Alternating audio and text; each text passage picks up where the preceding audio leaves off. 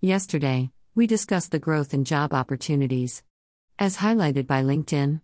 Here, we dig into a related topic, quitting at a 20-year high, as well as how to quit in a professional manner. Looking for greener pastures, quitting at a 20-year high. It's nothing short of amazing that we're recovering so well since mid-2020, when the unemployment rate was soaring. Due to businesses closing down, operations virtually shut down in some industries, etc. In June 2021, the job market is so favorable that lots of people are quitting to pursue other opportunities.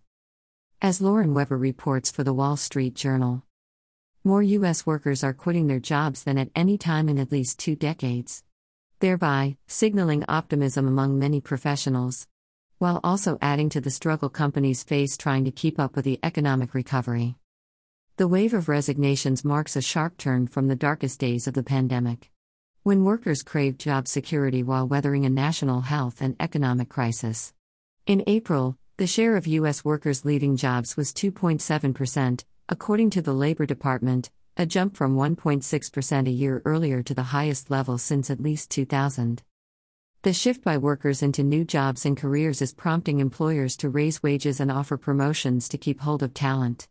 The appetite for change by employees indicates many professionals are feeling confident about jumping ship for better prospects, despite elevated unemployment rates. A high quit rate stings employers with greater turnover costs, and in some cases, business disruptions. Yet, labor economists said churn typically signals a healthy labor market as people gravitate to jobs more suited to their skills, interests, and personal lives. Take a look at the Wall Street Journal timeline chart on quitting. Quitting in a professional manner. If we do seek greener pastures, we should still act professionally with our soon-to-be former employer. Never burn any bridges. Follow this advice from Alison Pohol, reporting for The Wall Street Journal. Worldwide, more than 40% of those who responded to Microsoft's Work Trend Index, a global survey of over 30,000 people in 31 countries conducted in January, said they were considering leaving their employer this year. Whether you're entry-level or experienced, there are right and wrong ways to make your exit. It's important to leave a job gracefully. Play it wrong now, and you might lose out on a positive reference or even job opportunities later. Career coaches and former human resource experts say you should follow these tips before you put your resignation in writing. While it can be tempting to leave a bad job as quickly as possible, it's important to resign professionally. Schedule a meeting with your boss before you put anything in writing. Resignation letters should run only a few sentences, and be addressed to your direct supervisor, not to their boss or the HR manager. Your resignation letter is the last impression you leave with the company.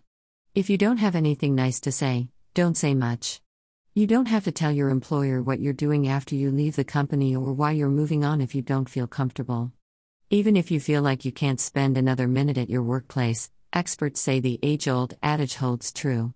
The customary thing to do is give at least 2 weeks' notice. Sometimes taking a break between jobs can help you reset. But even if you can't take time off, it's important to let go of any negative feelings you may have about your former job so you don't carry that baggage with you into a new position.